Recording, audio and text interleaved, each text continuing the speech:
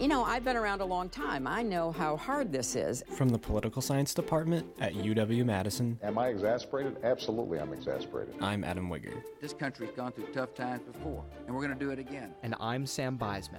This is more work than in my previous life. I thought it would be easier. And this is 1050 Bascom.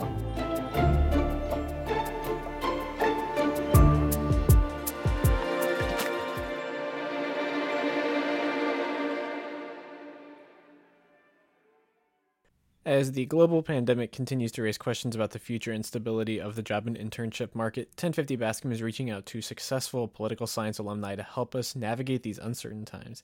In this episode, we are grateful to have had the opportunity to talk to alumni Sherry Kaiman. Sherry was a consultant in the areas of education, workforce, health and related issues like environmental health, aging, workforce development, social services, and is currently a senior advisor at Resolve. She spent over 2 decades on Capitol Hill, where she held an array of senior legislative positions. Sherry also staffed the 1988 Presidential Commission on the HIV epidemic and served as the Policy Development Director for the Trust for America's Health. We wanted to ask Sherry about her time on campus, her career consulting and in government, and to ask her to share with a broader audience the helpful professional development and career advice she's been offering to students for some time. There's so much to talk about. Let's dive right in. First things first, thank you so much for joining us, Sherry. Thank you very much for having me. This is a real pleasure to be with you, and I think this is just a terrific project. So congrats on being part of an exciting project. Thank you very much. To get us started, do you want to give the listeners just a little bit of insight about yourself and about your career? I certainly will. First and foremost, the University of Wisconsin-Madison, I feel, is family. And I always think that I made a terrific decision in picking the University of Wisconsin. I never regretted it. I continue to treasure and cherish it. And this will be the first year that I haven't returned to campus since I graduated in 1979. And obviously we know why I haven't returned to campus, because of what we are all facing right now. But hopefully sometime in 2021, I will be back on campus yet again. And I think everyone who is listening, whether you're a student or whether you're an alum, you will always feel a special place and affinity for Madison, not only because of the tremendous world-class education that you receive there, but also because of the people. For a very large university, it always feels like family, and that's a very rare thing to achieve, whether it be a private school with a smaller student body or a comparable state university. There's just something very different about UW-Madison. And since I departed Madison, I was able to come to Washington, D.C., where I have lived since graduation and have been able to work in the field that I love and in the field that I studied. I'm very fortunate. I was a political science and history major at the university. I have been a very active alum since I graduated and had the privilege of being a member of the Political Science Board of Visitors for several years, and also chaired the history board of the Board of Visitors as well. And now I just continue to do what I like best, which is talking with students, being a mentor, and also working on special projects when the opportunity arises. So in addition to getting a terrific education that trained me well at the university, I also made use of my time while on campus in seeking internships. And in the era in which I was a student, we did not have someone as wonderful as Amy to help guide us to internships. You were pretty much left on your own to find your own internships and pursue those efforts by yourself. I should let it be known to you and the audience, I unfortunately was not born in the state of Wisconsin. I am a native of Omaha, Nebraska, so I was an out-of-state student when I came, and the point the reason why I'm raising that at this point is because I wanted to get an internship in the state legislature. And that just added another layer of challenge because I didn't have a state representative or a state senator who I could go to when I wanted to get that internship at the Capitol. So I took it upon myself and walked the halls of the state Capitol and spent a lot of time there trying to get an internship in my second semester of my freshman year. And fortunately, the very last office I ended up in was B50 South.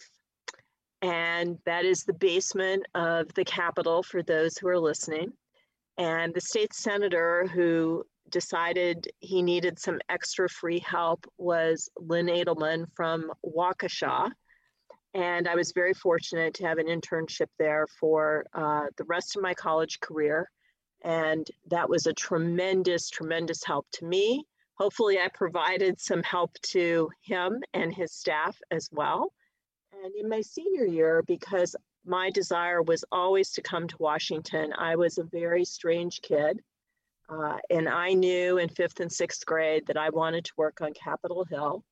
And I decided in my senior year, even though I'd had this tremendous opportunity with the state legislature, I probably needed to figure out how to get some federal internship experience as well. And I was an intern for Senator William Proxmire. And at that time in his home office, it was located where there is now a Veterans Museum on that corner at the very beginning of State Street, kitty corner from the Capitol. So I would intern there 3 afternoons a week and then continue to work a couple days a week in mornings at the state senator's office across the street. And what was very unusual about the Proxmire internship and why I'm very grateful for it is the interns manned that office. The state director for Proxmire was in that office, but he was always on the road. And so the way it worked out, there were 2 interns. There was myself and there was another intern, and you were there by your lonesome. And Senator Proxmire actually conducted the interviews and made the selections for the internships. And to this day, I always say that was the toughest interview I've had thus far in my career. You had to write an essay, and based on the essay, they picked 5 people for the senator to interview, and he picked 2. And I remember walking out of that interview and thinking I had no shot at it, but somehow miracles happened and I was selected, and it was a great opportunity. And the reason I wanted to bring that up to all of you and to the listeners is that led me to my very first job upon graduation. Proxmire knew that I wanted to come to Washington. I had decided that I wanted to learn more about drafting legislation, how to write bills, how to write committee reports, how to really understand what a legislative history was about, and had applied and got accepted to the Georgetown University Paralegal Program, where I was able to specialize in legislation, but also pick up other skills that would help me as well in terms of legal writing, etc. And Proxmire had in those days, and they really don't exist anymore, but something called patronage slots for very senior senators in the United States Senate, where they could pick young kids fresh out of college to have part-time jobs either in the Senate document room or in the Senate mail room, the Senate post office. And I had my choice, and you would work part-time and you would go to school at night, which is exactly how it worked out. And I decided to take the Senate post office job because I thought that would enable me to travel the halls of the Senate delivering mail, and I could give my resume to the offices where I would like to work on my mail route. And lo and behold, that's exactly what happened. So one of the offices I delivered mail to was Senator Kennedy from Massachusetts. And about a year at the very end of my paralegal job, a little bit past that, they were actually looking for a legislative correspondent, someone who would draft responses to the mail that came in. And I was hired for that position.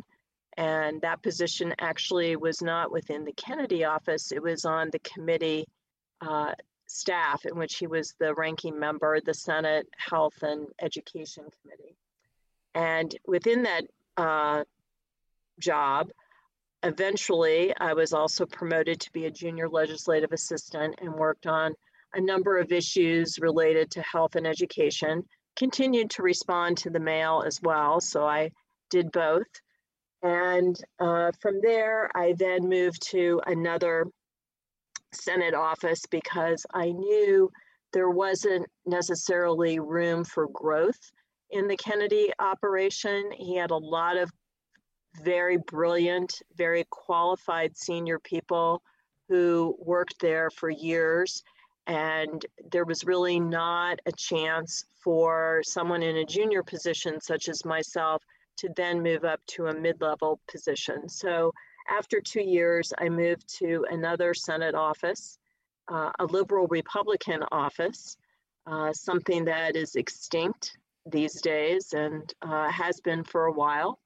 And in that office, I became a legislative assistant in the areas of health, education, social services, oversaw all of the senator's appropriations work. He was a senior member of the Appropriations Committee. And within my time in that particular office, I also became a speechwriter and a assistant press secretary, and eventually the legislative director. And during all that time, I continued to work on certain issue areas, health and education. And the reason I mention that is I have never given up on trading those issues for taking an administrative type of job. It was always very important to me to be very engaged in the subjects that I really cared about and really thought where I could have some very, very small hand in trying to help people. Unfortunately, in 1986, that senator was defeated by a very narrow margin, but he was defeated. And in 1986, a lot of people were defeated in that election. And I had to leave Capitol Hill. Jobs were difficult to find at that time. And I moved over to work for a governor from Maryland who had just been elected, and worked on that staff in a DC office. So there is something in Washington called the Hall of States. And the Hall of States is located at the very bottom of Capitol Hill. And almost every single state, including Wisconsin, has an office in the Hall of States. And that is the governor's office. Each governor has an office there. It is staffed. And in those offices, you basically serve, the staff does, that's located there, as the lobbyists for the state. And you work with the respective congressional delegations to make sure that when there are bills, legislation going through that could impact the states, funding, could be transportation, you name it, it's something that's very, very important to each and every state. That staff that serves in those offices are the eyes and ears for the governor in Washington and are constantly working on Capitol Hill with the congressional delegation and working with other offices within the Hall of States to make sure the states get their fair share in legislation. I did that for about a year, and then an opportunity came along the way. I was asked to be a staffer for the first presidential commission on the HIV and AIDS epidemic. And I always say that was the most interesting job I have ever had.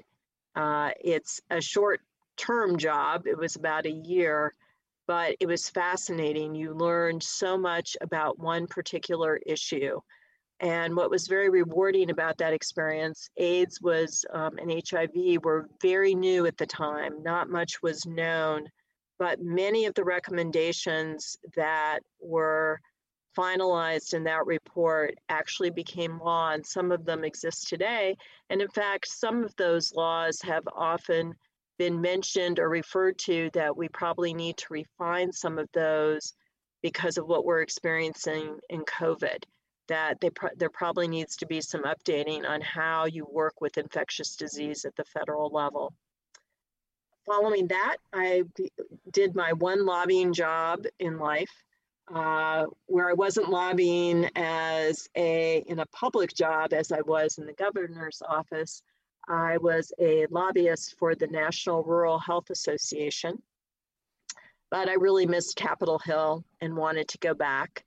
And one of the offices where I lobbied, I met a congressman from Wisconsin named Steve Gunderson, and the district he had is Ron Kind's district now. And ironically, I went to college with two of Steve Gunderson's siblings. So I had always heard about this brother who was the legislator. And when he graduated Wisconsin, he's several years older than me, he went right from graduation to serve in the assembly in the legislature. And I worked for him for several years, but I really missed the Senate. I think I was spoiled at a very young age working in the Senate. It was much easier to know 100 people than to know 435 names and faces. And another opportunity came along several years later where I returned to the Senate and worked for Senator Jim Jeffords from Vermont.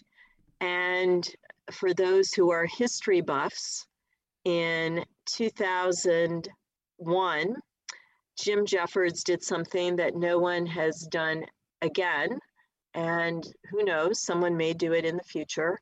Jeffords was a liberal Republican, but in 2001, he did not like where the Republican Party was going. A lot of us who worked for him say he really set a trend because he saw what was happening with the Republican Party, that it was, in his view, it was not as much of a party for everyone of all walks of life as it once was, and he switched parties. He did not become a Democrat, but he became an independent, but chose to sit on the Democratic side of the aisle in the United States Senate. He gave up a chairmanship and he switched control of the Senate. And that's what had never been done before. People had switched parties, but they had never done it where the actual power, the control of power in the Senate changed. And he did that. And I worked for him until he retired in January of 2007. And if he were still in the Senate today, I'd still be working for him. He was a wonderful person, tremendous legislator, but unfortunately he is no longer with us. And I remained in the Senate. After he retired, I went back to working on the Senate Health and Education Committee for a while. But then I myself saw that the Senate was starting to change a bit in terms of not getting as much done as it used to do. And I thought it was time for me to probably depart while the dome still looked shiny. I didn't want to be bitter when I departed because I loved the Capitol, I loved the work, and I wanted to go out when I still thought very highly of the place. So I exited, went to work for a nonprofit healthcare policy think tank, was a policy director there. And following that, I always miss not doing all my subjects at one time. So I had concentrated on health, but I really missed education and workforce. So I then had an opportunity to go work for another nonprofit, Jobs for the Future, and worked on education and workforce issues. But then, of course, I missed health and I wasn't able to do health. And my current employer, Resolve, which is a nonprofit organization in DC and focuses on helping people come to consensus. It's a consensus building organization, and our clients are foundations, other nonprofits, government agencies who hire us to bring people together to find agreement and also help them with strategic development. They hired me, and I've been in that job for close to 11 years now. And that is my resume in a long nutshell. Yeah, well, thank you so much for sharing all of that with us. That is honestly a fascinating and really, really inspiring story. And I mean, I think we can totally see the through line between, the professional experience and education at UW-Madison, and then how that kickstarted your career with a really, if I may say, a solid amount of go-getterism and chutzpah. But I want to kind of go over some of these episodes and some of the themes from your careers as well, just to maybe unpack it a little bit and get some advice for students. So one thing that you talked about is that you've held prominent positions in both the government and the private sector.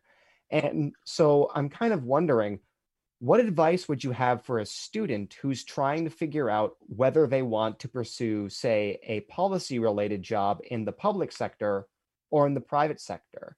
What would be your thoughts on advising students who might be interested in choosing between these arenas? And are these fundamentally different jobs, or are there enough similarities where really preparing one will prepare you for the other? I think that's a very good question. And here's my first simple piece of advice, maybe not as simple as I think it is. So while I was a student, and I mentioned that I'd had the internships both in the legislature and with the United States Senator, I also did a volunteer project that ended up being a long-term volunteer opportunity with cerebral palsy in Madison. It was the state of Wisconsin chapter. So it wasn't Dane County, it was the state of Wisconsin chapter.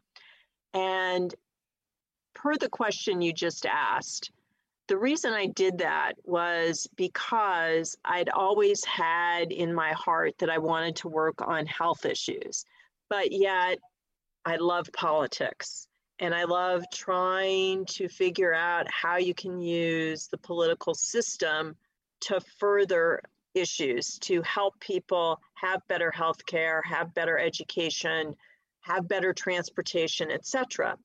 So I was very torn. Even though I'd always had this dream of working in the Capitol, I was worried I wasn't going to actually have the ability to also work on issues when I was 18 and 19 years old. I was just praying to God I would get a job of doing something in the Capitol. And what I found out is that many of the skills that I had acquired and was acquiring as a student in terms of writing, research, oral presentation, organization skills, learning to have your message be delivered to various audiences and how you say the same thing but you tweak it. Those were skills that I think were enhanced, and I learned even more by working in the legislature, working for the U.S. Senator, and working at Cerebral Palsy, from answering the phone to working with clients who may needed some type of health equipment. And obviously the same was true when I was working for Senator Proxmire, because in all honesty, I researched a little bit for legislative issues, but a bulk of the job was doing casework. And my advice would be that students who are trying to make that decision are so fortunate to not only be enrolled at the University of Wisconsin, but to be living in Madison and in the Dane County area, because it is, to me, just so fortunate to have that opportunity to do volunteer work, to have internships in and around Madison. You have your choice. Yes, you probably have to work at it. No one is going to just hand these to you. But how lucky to just be able to walk up to the other end of State Street and all around the Capitol. There are so many offices, and now a lot of it is virtual. So you just pick up the phone, you send an email, and you connect with these organizations because they're always looking for free help. And particularly in the era of COVID, and what I'm seeing a lot of in the Washington, D.C. area, and I know it's true in a number of other areas when I talk to friends, is a lot of these organizations are looking for a lot of free help because they are having such a bombardment of people who need services. So that would be my advice for folks who are listening and are trying to determine what they want to do. I'd say try and volunteer in all those arenas and see where your heart leads you. And it may be where they converge. I have to say, I think the time that I was in and out of government and working in nonprofits and working in the areas and subject areas that I loved, I learned a lot that helped me in the legislative area, and vice versa. When I was working in the legislative area, a lot of that has helped me as I'm now pretty much in the nonprofit sector and will probably remain there until I decide to retire.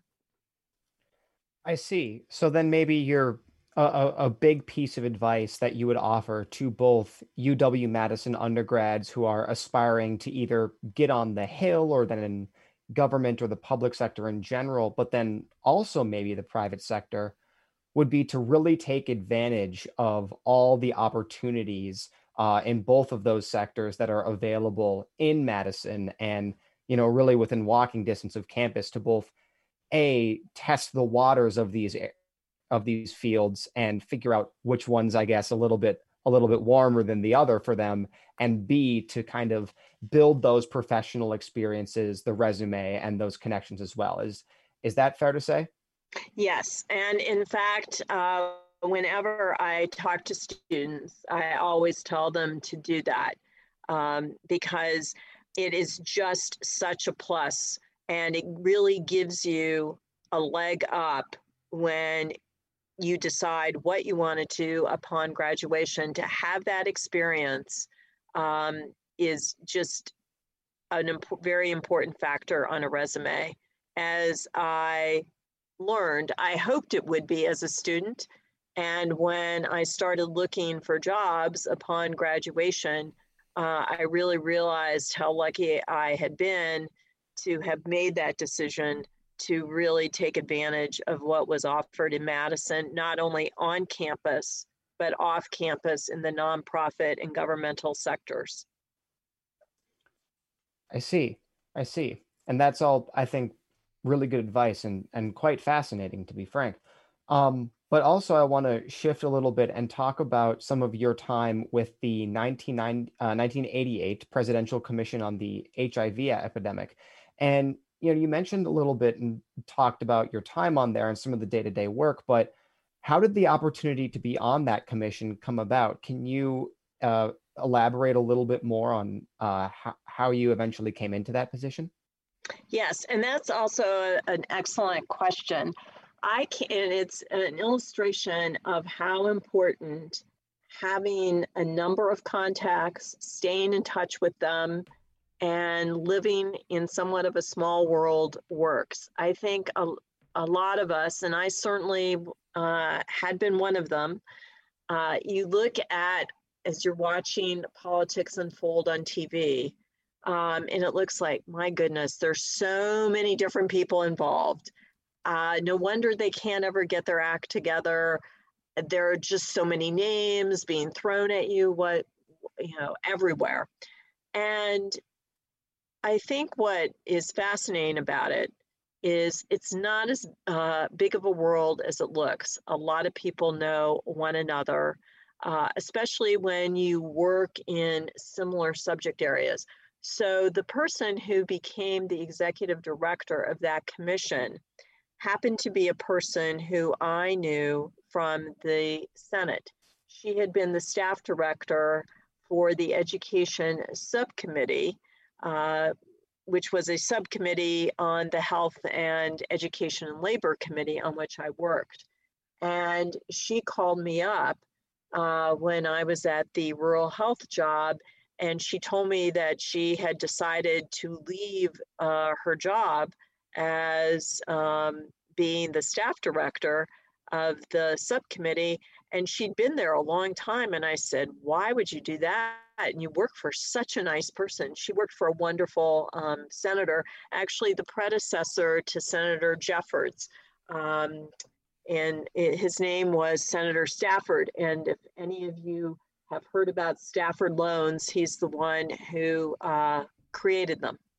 And she said, well, Stafford is going to retire. And she said, I was just asked to be the executive director of the Presidential Commission on HIV, and you need to work there.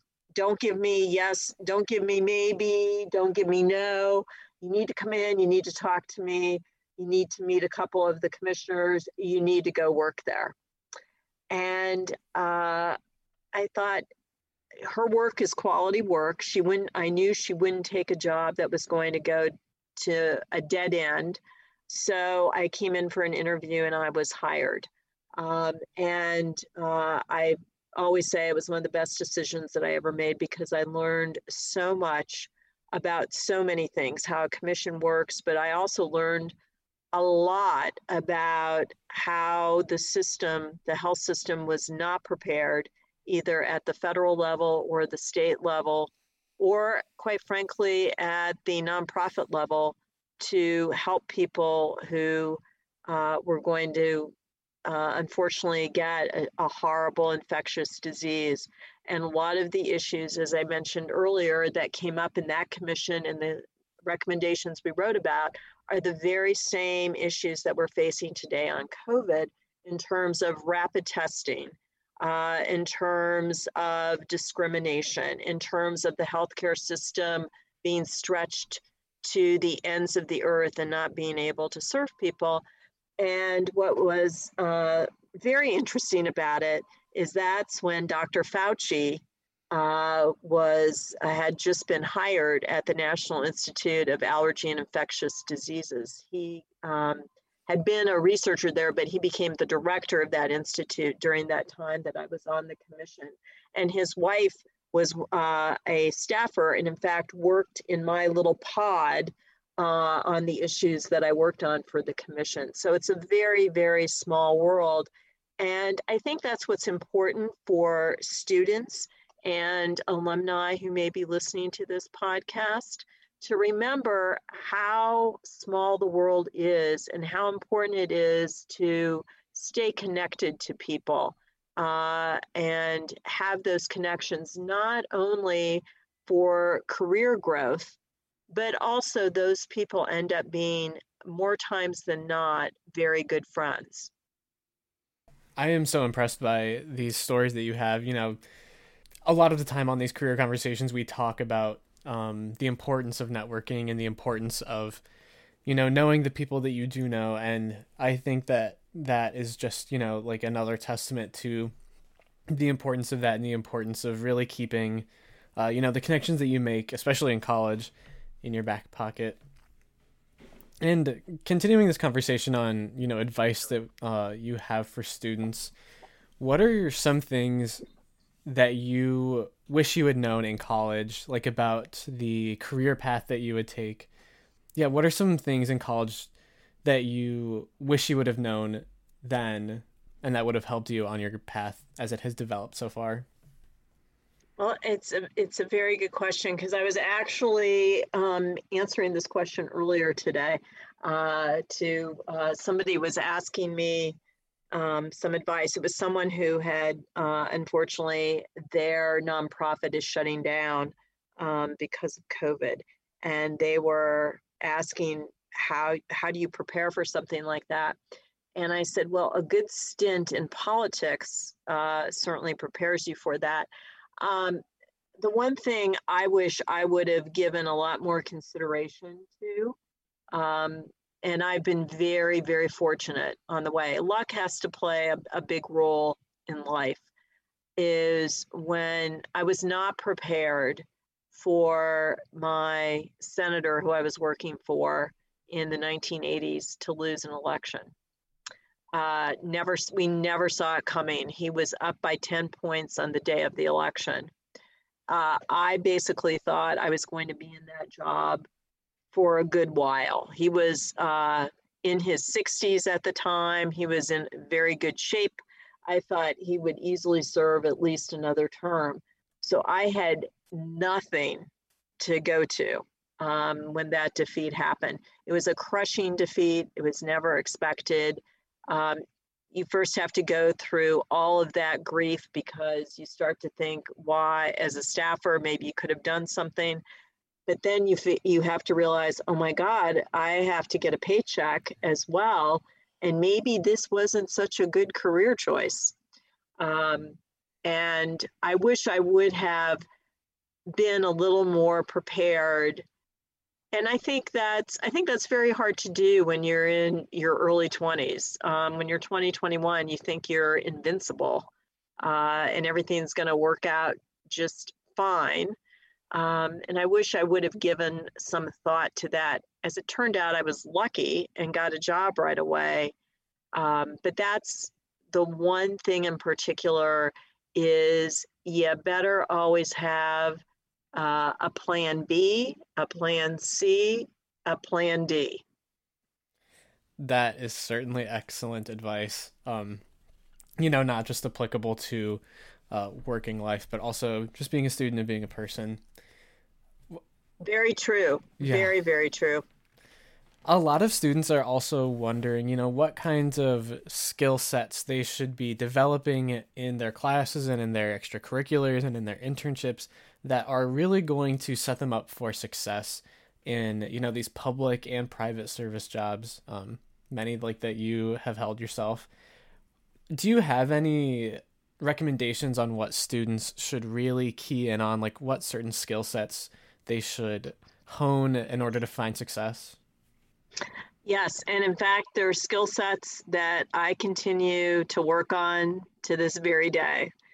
You have to, one, be very versatile if you're going to, and I don't think it matters what career you're going into. I think particularly we've seen a lot of that in the last couple of years. I think the virus has made it even more prominent, is you better be able to go with the flow. If someone says, today you're going to be working, and I'll use myself as an example here.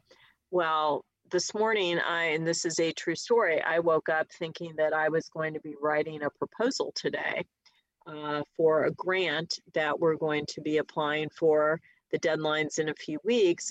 And I was told this morning, no, we need you to pinch hit for somebody to help on a Zoom meeting today. And it was on a subject I knew nothing about. So in that circumstance, you have to hope and pray you have enough information from what you continue to read that will help you. And hopefully it went okay. I use that as an example. And one, very important to be versatile, but also to really keep up with everything in the news. Whatever your medium is, whether you're reading newspapers online, whether you're getting news feeds, it's really very important to track what is going on in the news if you're going to work in this type of environment, in the political environment, whether it be in policy, whether it be on the administrative end, whether it be in a nonprofit, you better know what's happening in the world. And that's becoming more, it was very important when I started out in my career. It's even more important now. Very essential to have oral communication, and not only to be able to communicate with people, but also to be a good listener. I am struck by the fact more and more, and it doesn't matter what age. It can be young, it can be middle age, it can be older people, how there are fewer and fewer people who are actually listening to a conversation and pivot. They come into a conversation, they have their one idea, so-and-so sitting right next to them may have, whether it be in a room or in a Zoom meeting, may have just said the exact same thing they did. That person doesn't hear it, repeats it, and doesn't even acknowledge that the other person said it. Or how to pivot from something that was said and think about, well, maybe my idea needs to be a little bit different. Maybe I need to refine it a little more. So communication to me is not only being able to present, it has to be a very good listener. Very, very important. Writing skills, very important. And being able to research and knowing what you're looking for, and to really home in on what you want. You can do thousands of hours and spend them in Helen C. White Memorial Library or other libraries on campus. But if you don't really get down to what you want to research and what that nugget is that you're trying to find, that will end up being a problem for you, not only on campus, it will end up being a problem for you in whatever assignment you end up getting, maybe in your first job. So really start to try and figure out what it is that you really want to research. What is the assignment that's been given to you, and how you really work with that. Also learn to be an independent worker. And I think we, as students, you know what you got to do. And in some of your classes, you've got your writing assignments that are due at a certain time. You've got your tests due at a certain time. You've got reading that you've got to do.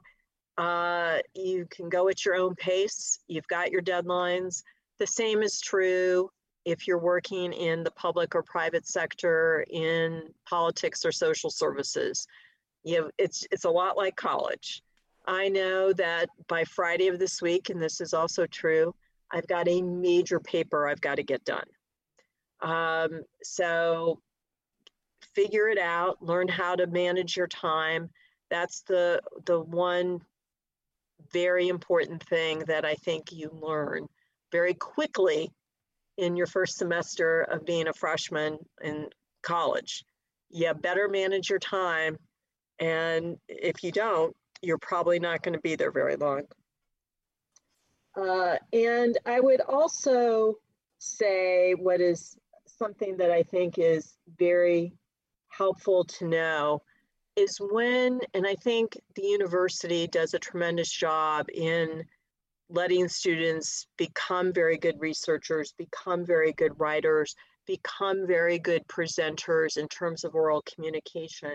And I think all of that enables you to know who your audience is going to be, how you message and communicate to your audience. When you write a paper, it's to the TA, to the professor. When you leave college, it could be to a few bosses, it could be to a senator, it could end up being to the United States of America.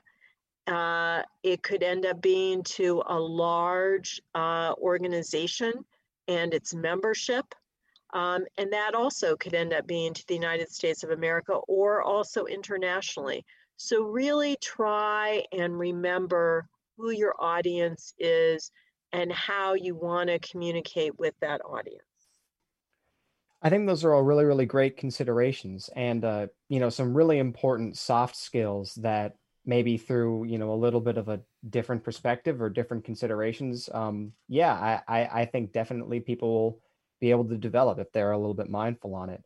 But, we're kind of running low on time here, but, and I want to make sure that we're respectful of that for you. But I do want to ask about how work and life balance is working in your life, as that's becoming a major issue for millennials and Generation Z, who have been raised in a social media world where it's kind of hard to establish boundaries between where your work life ends and where your personal life begins.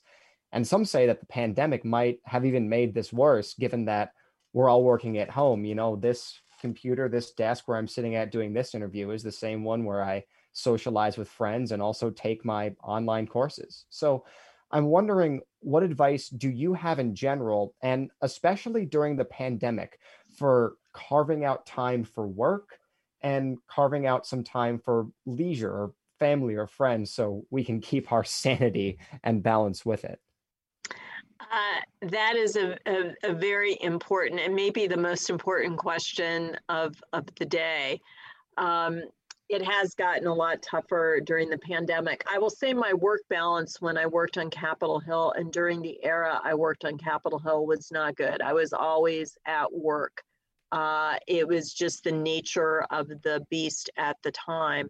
That has drastically changed in terms of the Hill. And the reason the change is we were always cranking out legislation. It's just as of now, it goes through waves.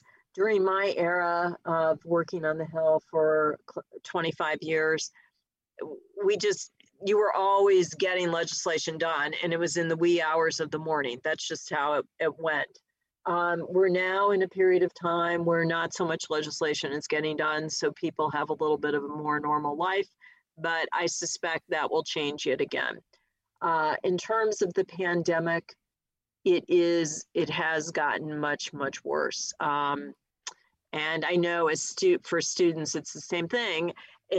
I'm sitting at my computer, sitting in my office space, and it's gotten old very quickly.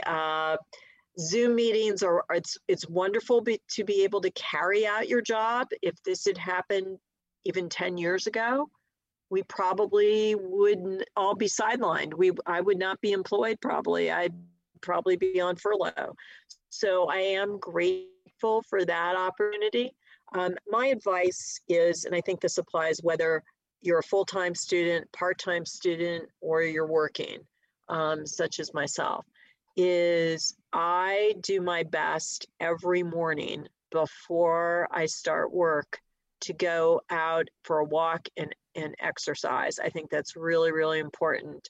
I try to also do that in the middle of the afternoon as well for sanity, because with COVID, and unfortunately you all know it too well, is you don't get out very much. You don't get to go many places.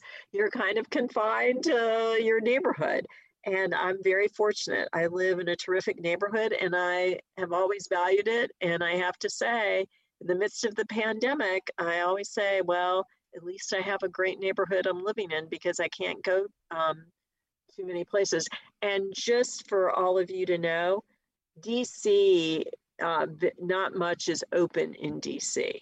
So all of downtown and the Capitol it is just empty. There's just 95% of the people who work in the downtown and Capitol Hill area are working from home. And not for restaurants, very few are open. Most of it is outside dining. We have very, very strict policies in DC. But it's also served us well because right now our COVID positivity rate is very low. And I've always lived in the District of Columbia since I graduated college. That is all Excellent advice and excellent things to take away from this. Do you have any parting words as we're finishing up today? My parting words are, I think all of you are very lucky to be in college now, even though there's COVID. I think it's just a great opportunity, because I think you're going to come out of this with even more skills than all those who preceded you. I also think you're going to be able to go more with the flow because of this experience. It will have toughened you. You will realize some things really aren't worth worrying about. And I think you will be prepared to do whatever it is that you want to do. My final thing that I would like to say is to thank both of you. Thank you to Amy. And I also want to say, if any students would like to get in touch with me, Amy has my contact information. I am happy to talk with any and all students about their interest in perhaps coming to Washington, wanting to work in a nonprofit, wanting to work on Capitol Hill, trying to determine what they want to do. They may have some interest in politics, some interest in social services. I really welcome talking to students, and if any students want to get in touch with me, as I said, Amy has my contact information and she is free to give it out. And I would also encourage people who may have an interest but are kind of concerned about coming to Washington. Washington is a terrific place to live. It can be expensive, but we have noticed during COVID that rents have come down. And because a lot of people have decided not to live in Washington, but it is a beautiful city, a lot of diversity, a lot of international culture.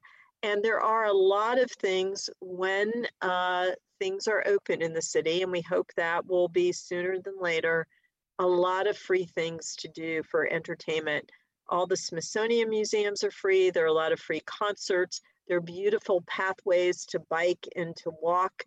To me, it's a lot like Madison, but it's a little warmer. There you've got it. It's definitely warmer. Thank you so much for all of the amazing advice and teachings that you provided for us today, Sherry. Well, thank you very, very much for having me. And you both have done a terrific job. And I'm ready to see you on a talk show when you graduate. For more information about 1050 Bascom, visit polysci.wisc.edu and search for 1050 Bascom. 1050 Bascom is edited by Adam Wigger and Sam Beisman, produced by Amy Gangle, and recorded remotely. For now.